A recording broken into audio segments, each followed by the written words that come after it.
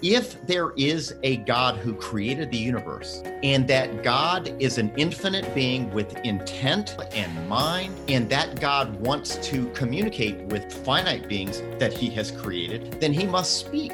He must reveal things about himself. That's a logically consistent inference. If that's the case, then why can't the manuscripts that make up the Bible be something that God moved people to write down and preserve? Welcome to the Preaching Donkey Podcast, a weekly show where we explore how to preach life-changing messages. I'm your host, Lane Sebring, and I'm so excited to bring you inspiring and helpful conversations with amazing pastors and church leaders, all designed to help you take your preaching and leadership to the next level. And now, let's dive right in. Welcome to episode 5 of the Preaching Donkey Podcast. It's so awesome to have you joining me today. If you're listening on Apple Podcasts or Spotify or one of those podcast players, it's awesome to have you. If you're watching on YouTube, thank you for being here. Be sure to give a like, subscribe to this channel if you haven't yet. And if you're listening on Apple Podcasts, but you haven't yet left a review, please do, because that helps so much for the circulation of this podcast, for it to grow. Apple Podcast is still the one that kind of matters, for lack of a better way of saying it. So no matter where you're listening, I'm so glad, but particularly if you're listening on iTunes, definitely leave a review and a 5-star rating. If you're not going to leave a 5-star rating, then, don't worry about it. Don't bother with it. We have an awesome show for you today. I am interviewing a good friend of mine. His name is Johnny Armstrong, and he wrote a book called A Thought Out Faith, which will be linked below here on YouTube. You can find it on Amazon. Just go to Amazon, put in A Thought Out Faith, Christianity as the Best Explanation. It is one of the best single-volume works on how to take someone through a process of going from skepticism regarding Christianity, just complete skepticism about the whole thing, faith, Christianity, God, religion, all that, all the way to believing in Jesus and trusting him with their salvation. It's an amazing, amazing book. And if you have skeptics in your life who are kind of not open to matters of faith and not open to following Jesus, then you're going to find this book to be really, really helpful. So that interview is coming up. Definitely stick around for that. It's going to be awesome. I wanted to share with you something exciting. This is, I always like to kind of I like to say thank you to those of you in the Preaching Donkey community who let me know how I'm doing. Believe it or not, sometimes I want to have feedback. Sometimes the feedback isn't good, which is fine. That's okay. But sometimes it's really, really encouraging. And one of my books is called Become a Preaching Ninja. And I put this out in early 2019, so it's been out for a while. But Sarah wrote in on Amazon. She gave it a 5-star review, and she said, Lane gives his insight and equips the reader with tools, tactics, and resources to help you become the best preacher God has called you to be. Lane's books and YouTube channel are a great resource for anyone who wants to become a better communicator and preacher of the word. Thanks, Lane.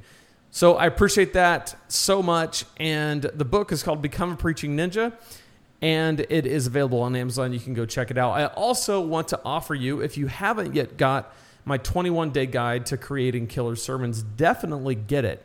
You can find it at preachingdonkey.com/21days, and it is a really helpful 3-step, 3-week process that will take you through how to create and deliver a life-changing, compelling message.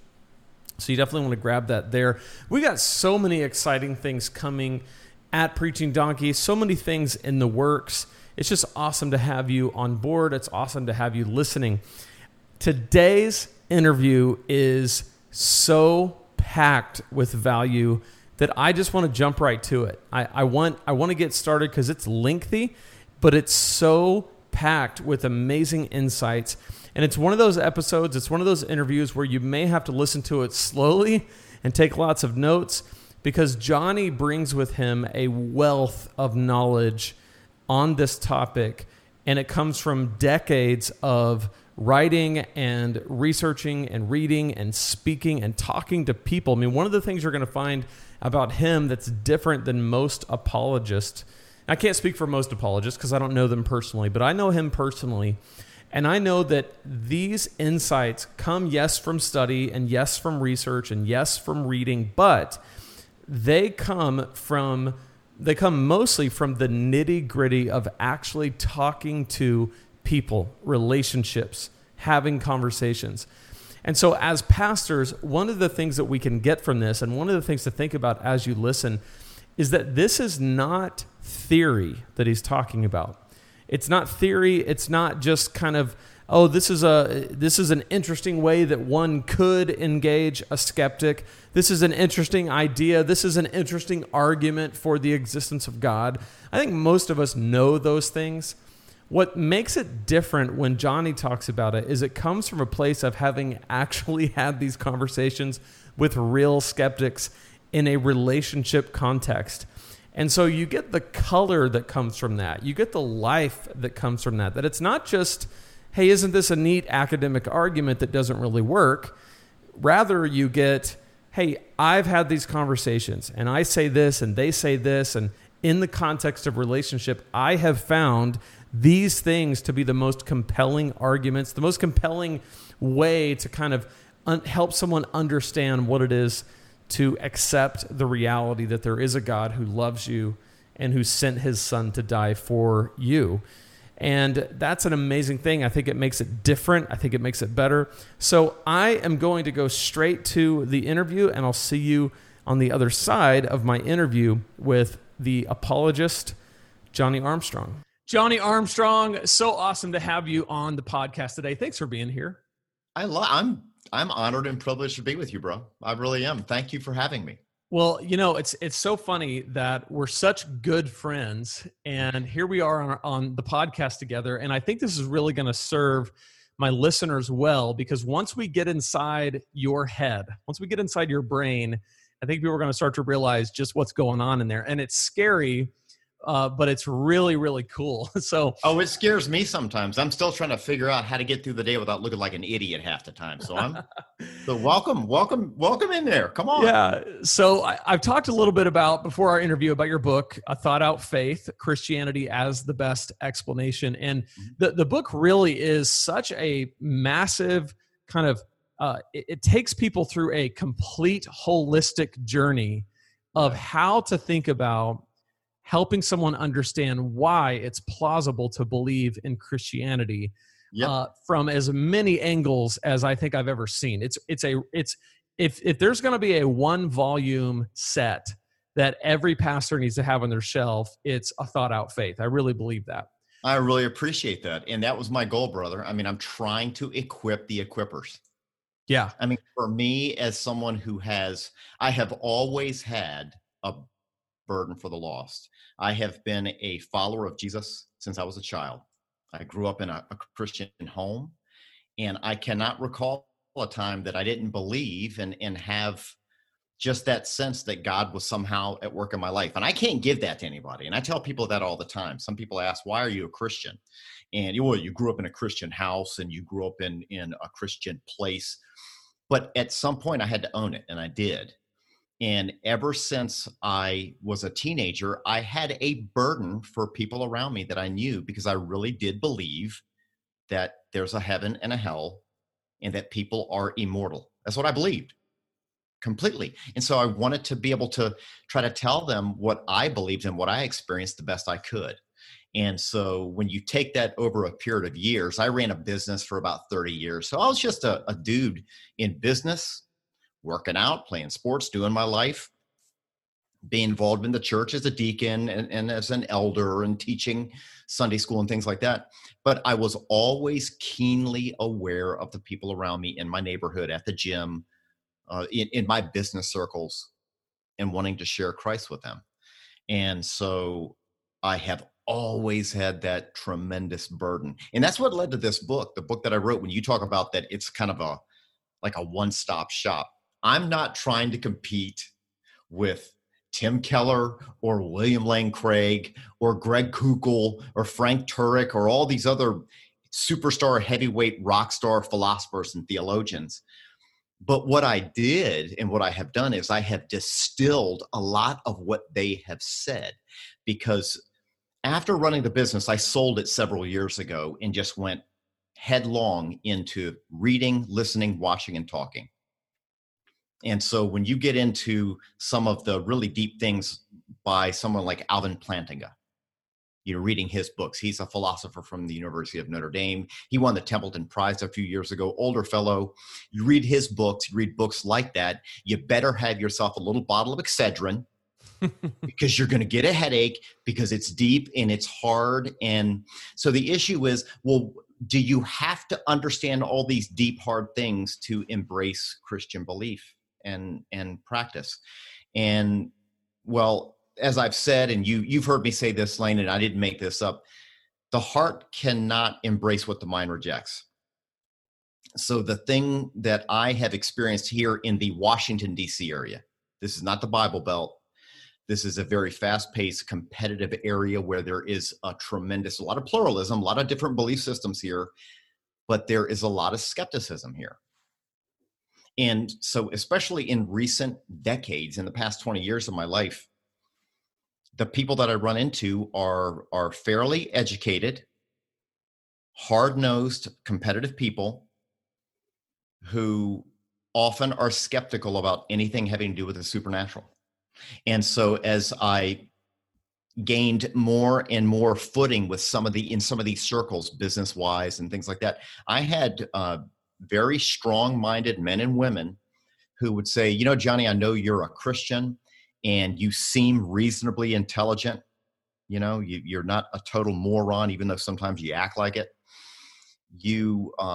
How is it that you can believe that a virgin teenage girl gave birth to God in a bod? How can you believe that? If you could make that make sense to me, then maybe I'll entertain thoughts about what it is you're asking me to believe and come to church with you. So it's those types of questions, Lane. It's when you think about what Christian belief and practice is, it requires a change of heart. But the mind is a gatekeeper. And if people cannot make sense of what it is that you're trying to tell them, if it's not somehow coherent or rational, it's very unlikely to hit bedrock in their heart such that it takes hold of them. So that's been my effort. That's what my effort is with this book, and what my effort is every day I go out to the gym and engage in amazing feats of fitness out there to stun onlookers. So they ask me, how do you do that? And I tell them about the Holy Spirit right then and there. Yeah. And just as an aside, Johnny is not only a theologian and an apologist, but I'm an avenger.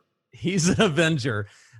He very physically fit, which we might dive into that a little bit later for how important it is for pastors to strive for and gain physical fitness. But before we dive into that, okay, the thing that I love about your journey and your story is that so much of this book is it's peppered with actual stories of you with actual people having actual relationships and conversations. So can you talk about some of those that stand out to you and how, so many pastors don't have a whole lot of time, but I think, to be honest, a lot of times we use that as a crutch because we really don't know how to engage with skeptics. So a lot of us are kind of afraid of it. Because it's intimidating, isn't it? It is. I mean, it's one thing to stand on a stage and talk to people who aren't going to talk back to you. Yeah. And you don't know whether they agree or disagree. But what you are doing, what led to the writing of this book, is very challenging. Man, that's good. That's really good. It's really good. Yeah, it's different. It's a great point, Lane. When you have a mic, you've got the mic, and they're just out there hearing what you're having to say. But when you're in a one-on-one conversation with somebody, it's an exchange. I mean, everything's out in the open, and Dr. Rice Brooks, the God is not dead, the guy who wrote that story in that movie. I love the way he puts it. He says, here's the basic methodology for what I've used telling people about Christ. It's the salt. Think about being salt of the earth. You start a conversation, you ask questions, you listen, you tell the story. And so when we tell the story of Christ, it's a story. Every person you talk to has a story. So in my book, the reason I wrote my book, again, I did not write this book as if it was going to be on seminary shelves or on, I'm hoping people buy it and can gain something from it and then use these as tools when they go out and talk to their friends, or just help them think through some of these things. That's what my hope is. But it was based upon conversations that I had in that space. I mean, I spend a lot of time over at the gym. I love to train. I love the energy. I love the communal aspect of it. It's a mission field for me. I've done that in jujitsu places where I go and do martial arts. I do that at Lifetime Fitness is where I train. And in the book, I mentioned one particular character, and I call him Wolverine. And because I did that because just like the character in the Marvel Comics, who has mutant healing powers. This buddy of mine, I called him Wolverine before I wrote the book because he's a super ripped, muscular dude who has had a number of injuries, and he just kind of overcomes them almost like Wolverine with these mutant healing powers. And so a lot of the book was based upon that, the conversations I had with him in real time about his objections to beliefs, to my beliefs. I mean, his real objections. The gatekeeper is objecting to things such as, well, Johnny, why does it seem that everything about the Bible and about Jesus that you're telling me, of course, it had to happen before the advent of recording devices? I mean, even a tape recorder or something like that, but no smartphones, no GoPros, nothing like that. So we can't validate or verify anything, from all these miraculous events. He would ask me the very same questions that your pastors are getting almost every week of their life. If God is so good and loving and powerful, why is the world the way it is? Why is my mom dying of cancer? And it just so happens that Wolverine had a mutual friend of Wolverine and myself, whose wife was stricken with breast cancer, and she's also in my book. And so And I even speak of the conversation I had with her, conversations and prayer with her. And so the evangelistic effort is something that is going to most often be one-on-one conversations in real life where the rubber meets the road. And what difference does your belief in a triune God, a loving community of three, who can save you from your sins? Of course, it's the get out of hell free card, but how can that really be true if fill in the blank? So that's the kind of stuff that triggered the writing of the book, and that continues to fuel my efforts to share Christ with people in my life. I love that. And when you talk about the relationship of the heart and the mind, we talk a lot about that in preaching as well, that you've got pathos and you got logos, right? You got pathos, the heart, the emotions, and you have logos, which is the reasoning. And so what you're saying is when people can't make sense of it, there's no way to capture their whole being, their heart. So my question is, when you think about the gatekeeper that is the mind, when you have these conversations with people, do you find that, or maybe I'll say it this way, how do you find that sometimes they think that they're opposed to the supernatural, but really what they're opposed to is Christianity in particular?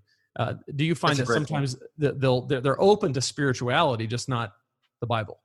Yeah, that's a great point, because your fact of the matter is, atheism is, most people you're going to run into, your pastors are going to run into and preach to, are not going to be hardened atheists. As a matter of fact, most people on the planet right now, the vast overwhelming majority, are at least spiritual. They believe in some transcendent aspect of the universe. They just don't believe that it is a personal transcendence that can be known. All right. So there's another thing that I use. I use a little acronym I call HEAL. If somebody is going to get into a relationship with God, there's a broken relationship. The gospel says that man's relationship with God is broken. There needs to be a healing. Reconciliation needs to take place. And so I use the acronym HEAL. Somebody's got to hear the truth claims of and about Jesus. They've got to be encouraged to examine them. They've got to be then drawn to accept them as truth and then live them out. That's what has to take place. And when you have these conversations with people, there's going to be those intellectual cognitive almost objections to very specific things in the Christian message, without a doubt. But here's what you and me believe. Here's what I believe fully, is that the anatomy of unbelief is not simply a lack of data. It's not as if people need more data in order to become a Christian. Like if you just keep throwing at them the manuscript evidence of the New Testament, there's nothing wrong with talking about those things. And I mentioned it in my book, but throwing details and belief propositions at people often can at least chip away at their, Greg Kuchel, who's a great apologist, will say just putting a pebble in their shoe. Nothing wrong with doing that.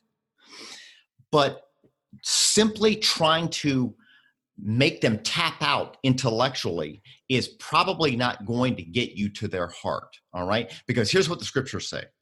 The scriptures say very clearly, if you read 1 Corinthians never apologize for using the Bible, by the way, when you're talking to people. Never apologize for quoting scripture to someone. Never do that. Even out there with a hardened atheist, if you give them biblical principles, there's legitimacy there.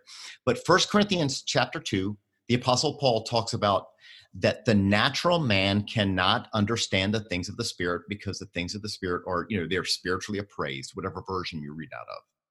So one thing that I'm keenly aware of, Lane, and your pastors probably are as well, and they should be, is that people aren't following Christ just because you can't answer their questions about dinosaurs, about the quantum realm, about human consciousness, and about suffering, things like that.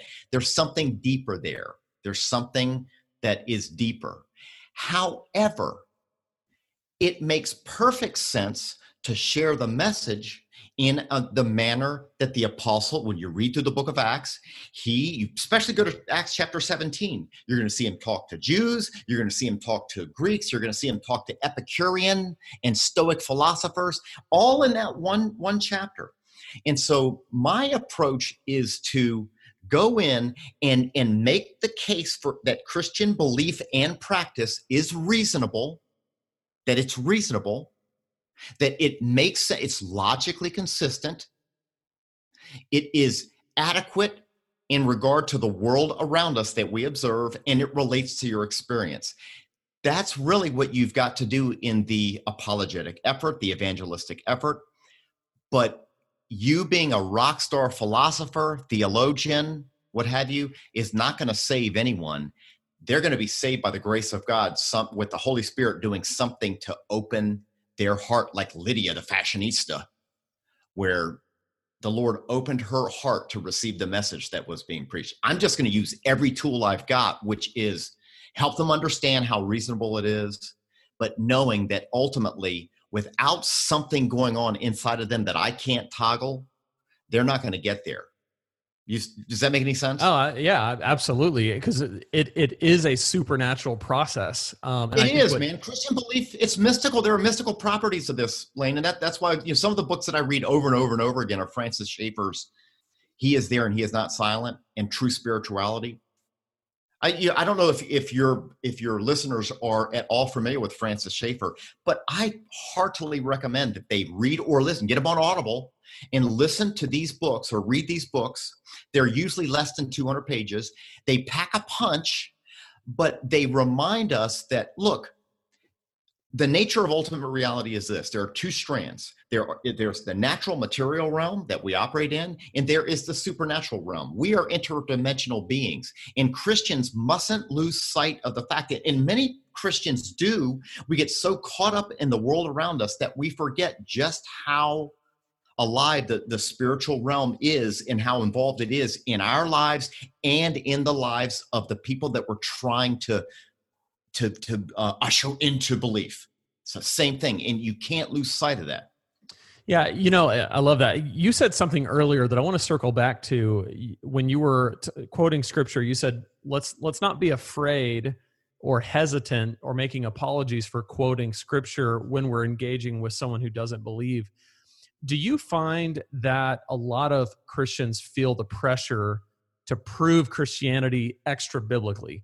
Oh, all the time. why do you think that is? And what would you say to the person who feels that way? Oh, that's a great question. Great question. Well, a lot of it's like this. And I will say this. There are some very informed skeptics who will say, you know what, don't quote your Bible to me, because if you're trying to quote something to me as if it's true and that I'm supposed to accept it, that's a form of circular reasoning. It's presuppositional in these things. So some Christian apologists are so caught, and even some of the big dudes and the big men and women out there, they're so concerned with making sure that they can show you from a more of a natural perspective that Christian belief is reasonable and acceptable and logical and, empirically adequate, that they're not going to use ancient or sacred writings. I see, for me, I wonder, well, why are we arguing about that? Use it all. I have read William Lane Craig. I have read Plantinga. I have read John Lennox, Has Science Buried God? I've read that multiple times. I have read Perry Marshall's book, by the way, which is fascinating, Evolution 2.0, Breaking the Deadline Between Darwin and Design. I read this kind of stuff all the time so that when my atheist friends come to me and start questioning me about origin of life issues or evolution or, the age of the universe, things like that, that I can at least, like Augustine said in his writings all the way back in the 4th century, to be able to make a reasonable case for why you believe the world is the way it is, what you believe the universe is, what you believe human beings are, that's fine. But the fact of the matter is, there is never a reason not to say, well, you know what Jesus said? That's the way I say it. I've said it like that almost all my life. You know what Jesus said? Here's what Jesus said. And when skeptics hear some things that Jesus said about people and about what works in life, such as, one thing Jesus said? Jesus said, wherever your treasure is, there your heart is going to get dragged into it also. So Jesus was really good about teaching us how best to live and not get our eyes so focused on the Tesla. And by the way, maybe if I mention Elon Musk, and I mentioned him in my book, by the way, maybe he'll give me a discount on one of those cool cars. But, if you get your eyes so wrapped up in certain things, your heart gets dragged into it, and that's going to hurt you as a human being, and it's going to make things harder for you. So you can quote scripture in context like that. And when people hear it put like that, like wisdom sayings out of the Proverbs, it all of a sudden opens our eyes to, it says that in the Bible. That's kind of cool. That's just one of the strategies I use as something that has worked for me, and I find to be just a great idea. Yeah, I tend to agree. I think I went through a few different iterations where there was a period of time where I was pretty enamored with you got to prove it extra biblically. You've got to use the arguments, and if you cite the Bible, then it's circular reasoning. However, I think you're right. I remember as a kid driving around with my dad, and we passed a church, and it had one of those cute, little marquee signs that said "CH space CH, what's missing? You are." And I remember my dad saying, "I don't like that." And I said, "What do you mean you don't like it?" He said, I thought he didn't like it just because it's stupid. He said, that ought to be scripture on that sign. And I said, "Really?" And he said, "Yeah, scripture is powerful. Scripture cuts like bone and marrow, not some stupid pithy saying." Yeah. And so he was pretty convinced that if it's on the sign, it better be scripture. Yeah, that's funny. I think there's something to that. There is something to that. I mean, we don't have to apologize for the fact that, look, when I talk to some of my friends, and I'll tell them, I'll make the case that, look, if indeed the universe is not a closed system, if the best explanation for the universe that we inhabit is that it's not a closed system and that there is an uncaused cause outside of it, and that cause is God, if that makes sense and it's logically consistent, I'm not telling you that I can prove that to you, but that's a logically consistent inference. If that is, then as Francis Schaeffer points out in his book, if there is a God who created the universe, and that God is an infinite being with intent and will and mind, and that God wants to communicate with finite beings that he has created, then he must speak. He must reveal things about himself, reveal things about his nature, about his plan for man. That's a logically consistent inference, and that's what I tell my friends. And when I put it like that, they say, "Well, that is coherent. That's rational." So I say, so if that's the case, then why can't the manuscripts that make up the Bible be something that God moved people to write down and preserve, so that I can read things about history and about him, about how he works in history, and then apply that to how I live my life today? When you put it like that, it doesn't sound so silly or ridiculous. It sounds like a logically consistent, reasonable inference that may or may not be true. So let's talk further about it. That's how I go about it. I love it. So I want to shift gears, and I want to dive, if we could, I want to go deep for a little bit, which I know that's your world. I'm ready to go deep. I'm ready. Perfect. Okay. Okay. So let's say that someone is listening. Okay. And most of my audience is pastors, although there might be other people listening in. But let's say that there's someone listening and they want to know simply, how can I equip one of my church members to know the 2, 3, or 4 most compelling arguments for the existence of God, and specifically that Jesus is the Son of God, like that what Christians believe about God is true. So all the way from how do I even know there's a God to his name is Jesus. How would you synthesize that into the biggest, most important arguments that they need to know? For me, the 3 main points that I orbit around typically in some way, shape, or form when I'm talking with skeptics who want a framework is this. Okay, first of all, I say this. If you can point out, if your members, if your family, if your church family can point out that the human experience that everybody has features echoes of transcendence all around us. There is a reason that almost all human beings on the planet can, if you ask anybody in your life, have you ever experienced intuition? Have you ever experienced one of those situations where you were thinking of somebody you hadn't talked to in a year, and next thing you know, you get a call from them? That doesn't prove that God exists. These are just little things, these little echoes of transcendence that we all experience. Again, senses of things. We have a sense that there's something bigger, something transcendent about the universe. That's just part of the human experience. That's wired into the human experience. Very few people you ever talk to will deny that they experience that it's just part of life that they experience. And I use that as a tool to point out it is very difficult to account for that from a purely naturalistic perspective of the uniformity of natural causes in a closed system. That if everything is simply just material, that it's just molecular, and that's all it is, that every thought you ever have is nothing more than neurology and just a brain state. That, by the way, that's what Sam Harris will say in his book, The Moral Landscape, and in his book, Waking Up, A Guide to Spirituality Without Religion. He goes to great lengths to talk you out of believing that you are actually behind your eyes looking out at the world, that you are your eyes, you're just a brain, that's all you are. But very, very, very few human beings sense or believe that, because they sense there's something different about themselves. That's number one. So how to account for the things that we experience that seem to be echoes of something bigger, something beyond. Okay? Doesn't prove anything, but you got a question?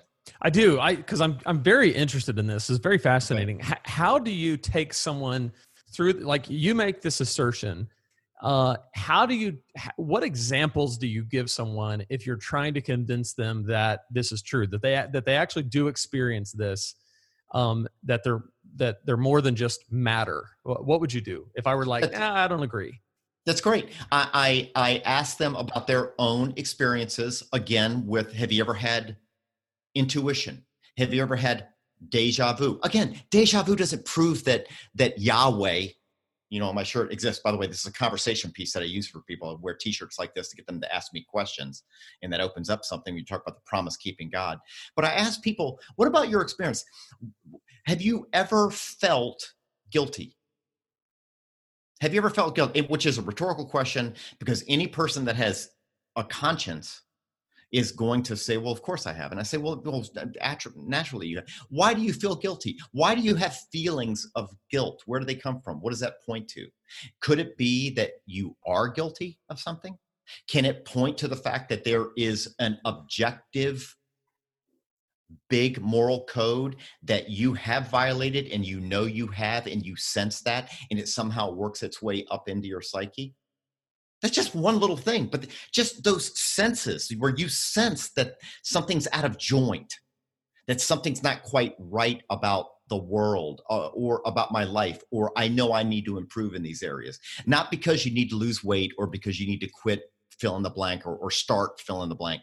But there are certain senses that everyone has about their lives and about the world around them that just defies a purely naturalistic explanation, or is not best accounted for by that. Does that make sense? Yeah, absolutely. Yeah. So that's the first thing. Where do you go from there? You said there were three. I go to the universe as this incredibly ordered system. And when we talk about, human beings using, language, we have come up with, laws in the universe. The universe as a thing is replete with regularities. Where do the regularities come from? So I talk about, there is something known as contingency. Okay, it's a philosophical concept. You said you want to go deep. Yeah. So contingency is one of those things where the universe itself is contingent upon something, because even all of the astrophysicists, and I've read as much of that scientific literature as I can get my mind around. And it's hard for me because I'm not a trained scientist. I don't have any credentials in science, but I read their stuff. I read their journal articles and things like that. And I listen and I watch and I do my best to get my mind around it. The universe itself that has properties came from somewhere. Where did it come from? And everybody's heard that argument, but it's contingent upon something. And you can push it out and you can talk about the multiverse, and astrophysicists might talk about the landscape, which is, just all of the multiverses. Well, if you keep going up a level, there's going to be a need for an answer for where did these properties originate. Even if you talk about quantum mechanics and how Lawrence Krauss from Arizona State University wrote a book, Something from Nothing, where he posits how, well, because of the quantum realm and what we're understanding, things can just pop into existence, in and out of existence. That doesn't answer anything, because in order for there to be a popping into and out of, there has to be properties of something. And so I talk to people about the universe as the space-time continuum, as a thing that needs to be accounted for. And what's cool is a lot of people think, well, you God of the gaps people, you Christians for centuries have been engaging in God of the gaps, where you didn't know something, so you throw God in there. Well, we can't explain this, so God did it. Hocus pocus. God spoke this into existence. Well, now where we are in 2020, and this includes with evolution, by the way, with origin of life studies, we have learned so much, and we can see so deep into things. We collide particles together at the hadron in these super colliders, and they break apart, and we study them and see, and we're learning more and more and more. And the more we learn about the universe, the more ordered and elegantly structured it is. It is fascinating, and it goes way beyond what most people have the time to look into. I've had some time to look into that, and I'm absolutely fascinated by it. And when you look at life itself, DNA is what? It's code. It is code. What is code? Code is information. And the only source we know of for information is a mind. So it's these types of things. So you look at the universe as an ordered thing with properties and constants that make it possible for planets to have cooled. And by the way, Christians don't need to be afraid of science. And hopefully most of your pastors understand this, that you don't have to be afraid of science.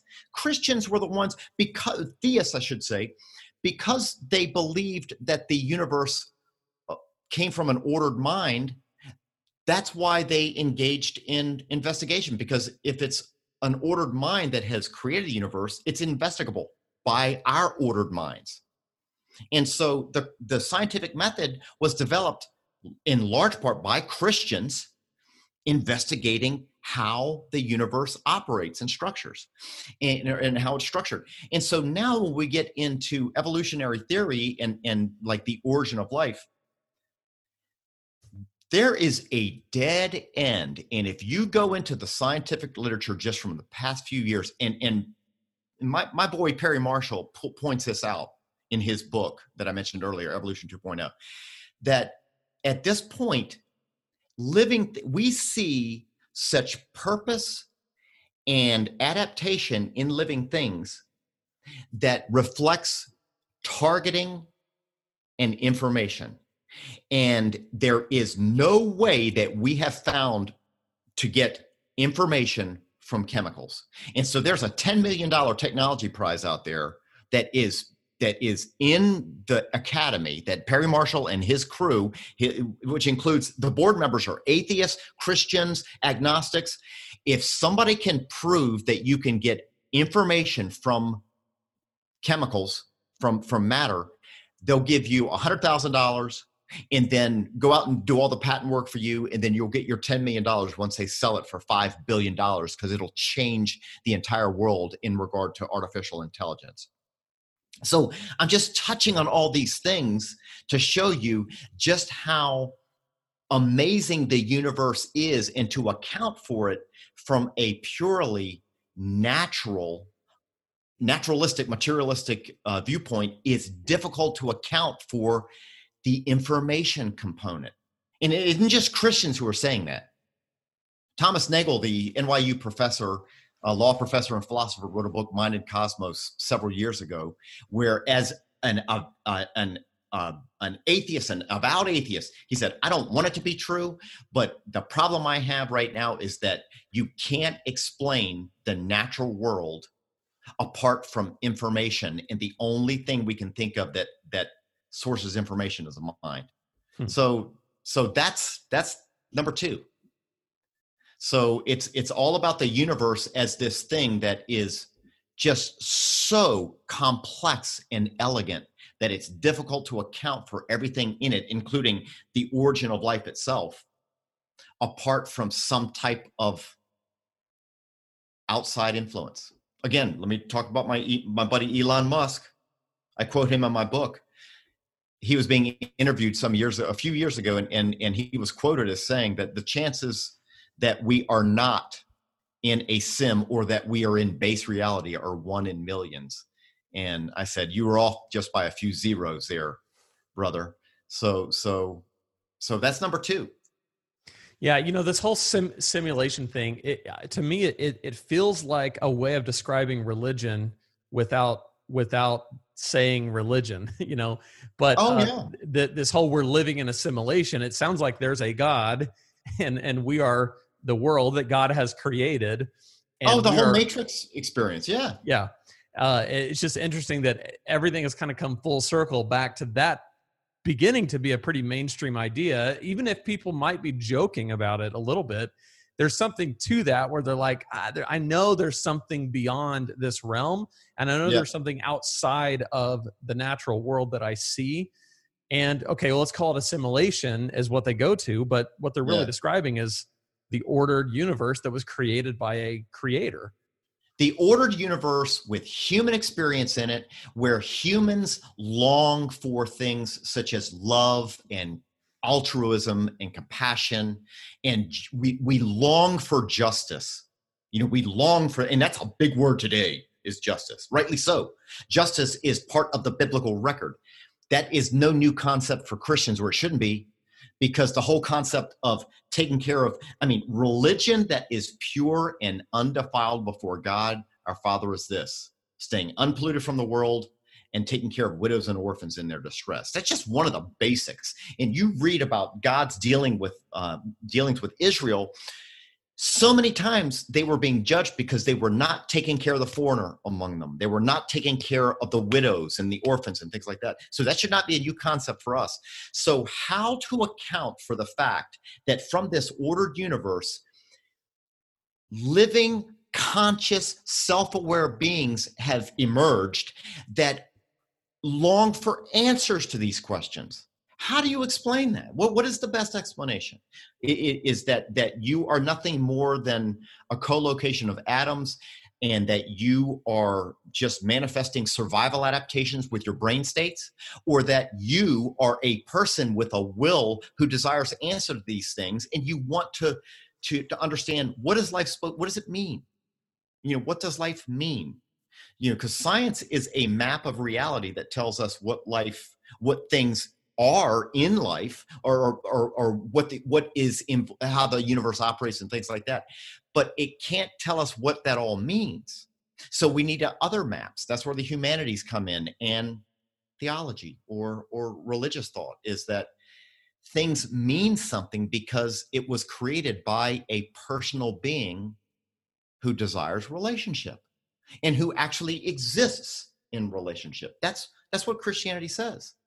That God has existed in a loving community of three and has created beings that can dance in that community. That it makes sense. It's logically consistent. So the first thing is you want to get people to see within themselves there's something going on. There's another dimension Human happening. Experience. Yeah. The second thing is you want them to see the complexity of the universe and how it really demands something outside of it. Yeah. And so many different layers because of the information component and because of the longing component of a human being that's in the universe who can think and do art and long to explain things. Okay. So that's two. The third one, again, so these are the 3 points that I would give to your pastors to give their congregation. It's human experience. It's the ordered universe that gave rise to conscious life that has a longing for liberty, justice, freedom, mercy, compassion, and altruism. Number 3 is very simply point to the events from first century Palestine. The history of things on planet Earth. Christianity is not just a bunch of belief propositions and moral codes about what you're supposed to do and what you're not supposed to do. It is that, but it is, and you've heard this before, it's news. It's the news of something that has happened. It is news of a person who walked planet Earth and made spectacular truth claims about himself, about his mission, about where he came from, what he came to do, made spectacular predictions such as they're going to kill me, here's how they're going to kill me, and then I'm going to come back and I'm going to start my church.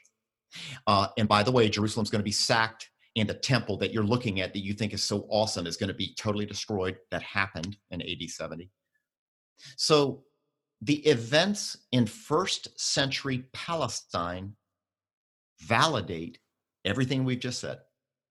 Because if Jesus rose from the dead, it validates every single thing he said. And when I tell my friends, read the Gospel of John, start in the Gospel of John. You probably asked the same thing of some of your friends. Read the Gospel of John. You're going to read what Jesus said. You're going to read what one of his closest friends said about him, and then an account of things he did and said, including coming back from the dead, having breakfast on the beach, meeting people several different times in several different settings. You can read all the different gospel accounts to get those things. And then he went away. He went back to where he came from. These are events. By the way, all of the things that we've just talked about as far as the truth claims of Jesus Christ, the events where he was tortured to death, and then that people claimed they saw him multiple times over a almost 40-day period afterward.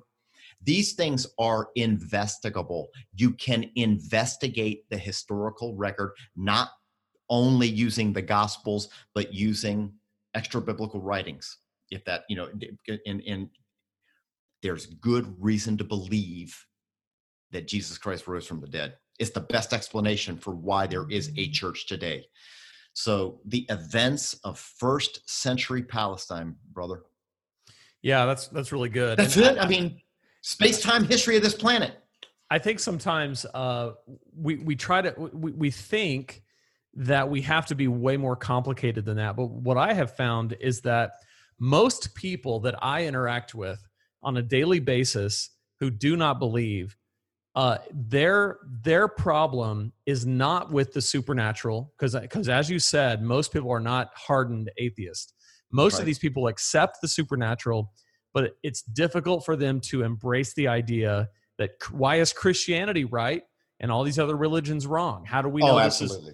And so pointing to what happened and the fact that you've got these people whose lives were completely upended because they would not deny the resurrection.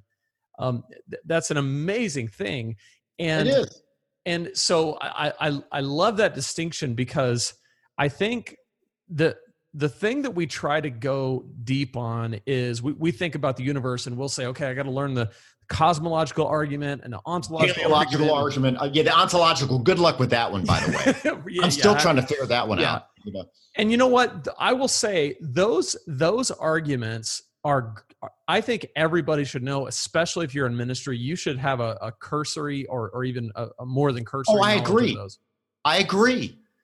There's nothing wrong with having those tools, man. There was a guy named Anthony Flew who was one of the foremost atheist philosophers in the Western world from the 50s all the way up through like the late 90s, early 2000 before he passed away. And before he passed away, he had moved from unbelief to not necessarily Christianity. I'm not going to say that he became a born-again, spirit-filled Christian. Matter of fact, I don't think he did. I don't know. But I do know that he went from atheism to theism. And he wrote a whole book about it. And one of the things he said that gave him pause was revisiting those basic arguments, the cosmological, the teleological, and the ontological. That's a tough one. If God is the most awesome being that exists, then it proves that he exists. So, I mean, but he used those tools. So you look at, the five proofs that Aquinas will mention.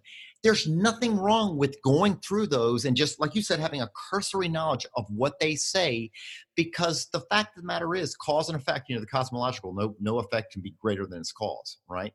These things make sense. And when you put them all together, you can use them as a tool to deal with a gatekeeper. Again, getting to the bedrock of the heart is something the Holy Spirit has to do. All of these wonderful arguments that we're talking about are awesome, but apart from the Holy Spirit doing a work to open some valves in there, it's not getting to bedrock. But that said, I'm just told to go out there and sanctify Christ as Lord of my heart, always being ready to make a defense for the hope. And one of the ways I make a defense is to go on the offense. The best defense is a good offense, is to make a case, do the best I can. Jesus said, go and make disciples. And I'm doing the best I can using the tools that I have in the context that I live in, which is a skeptical environment where people say, I'm just not feeling it, and I've never felt as if God was in my life or talking to me. And why should I believe in angels and demons? So do you believe that the devil exists and he's doing bad things? In fact, I do. I believe he's a person. I believe he's a real being with intent that is mucking with the human race this very moment. And he might even be the owner of the Dallas Cowboys. And so no, okay. As an old Washington football team fan, I had to say something like that. Oh yeah. No, the football team in Washington has just had a great history for sure. Yeah, right. The thing I love about this, Johnny, is I had a roommate early in my early 20s, mid 20s. And he was a pretty adamant atheist through most of high school. And he actually knew all the arguments and said that he learned those arguments so that he could ridicule and make fun of and reject those arguments from his friends that would argue, his Christian friends that would argue with him. But he said when his friends invited him to a Bible study and tricked him and told him they were just going to go hang out with girls, it ended up being a Bible study. But they basically just kind of roped him in and said, you're coming and you're going to sit here. And he realized that even when he doubted, even when he asked questions, even when he objected, even when he said, I think you guys are crazy, and he expected this group of Christians to no longer be friends with him, they still accepted him into the group. They still loved him. And he told me, he's a Christian now. He has been. He was when I knew him. And he said, what got me was not knowing the arguments. I knew the arguments well enough to argue against him. It was the love. And what I love about your book and your experience and journey is you know all the arguments. You could argue someone into the ground, but you have enough wisdom to know that it's the relationship and it's the love. So you've got story after story after story of these people who at the end of the day are probably impressed with what you know, but they are overwhelmed with how much you love them. I mean, truly. Oh, that's great. That's a great point. Yeah. And you do this better than anybody else I've known. So I just want to say that, one, to encourage you. Thank you. Because I think you've got a really unique gifting and set of skills, and God has equipped you with this ability to impact people, but also to encourage everyone listening that to hear someone like you talk, some people might think, well, gosh, like, for me, I've been to seminary, I have a master's degree, all this stuff. And yet all of this stuff really can confuse me if I'm not careful, but I can love my neighbor and I can point people to Jesus. That's it.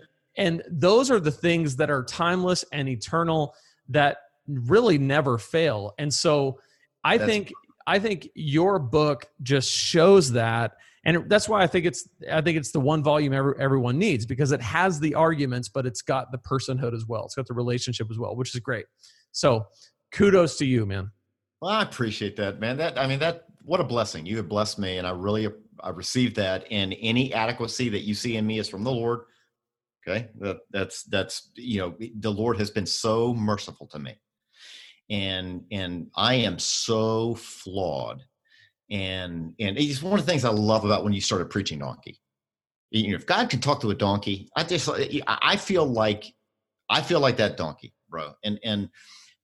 But the point you bring out that is so important, the most effective apologetic has nothing to do with worldview analysis and metaphysics and getting into ethics.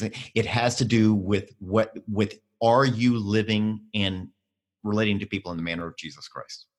Christianity is not just merely a set of belief propositions to hold on to and think about. It is a way to live, and the way that is lived out as a human being is next to other human beings.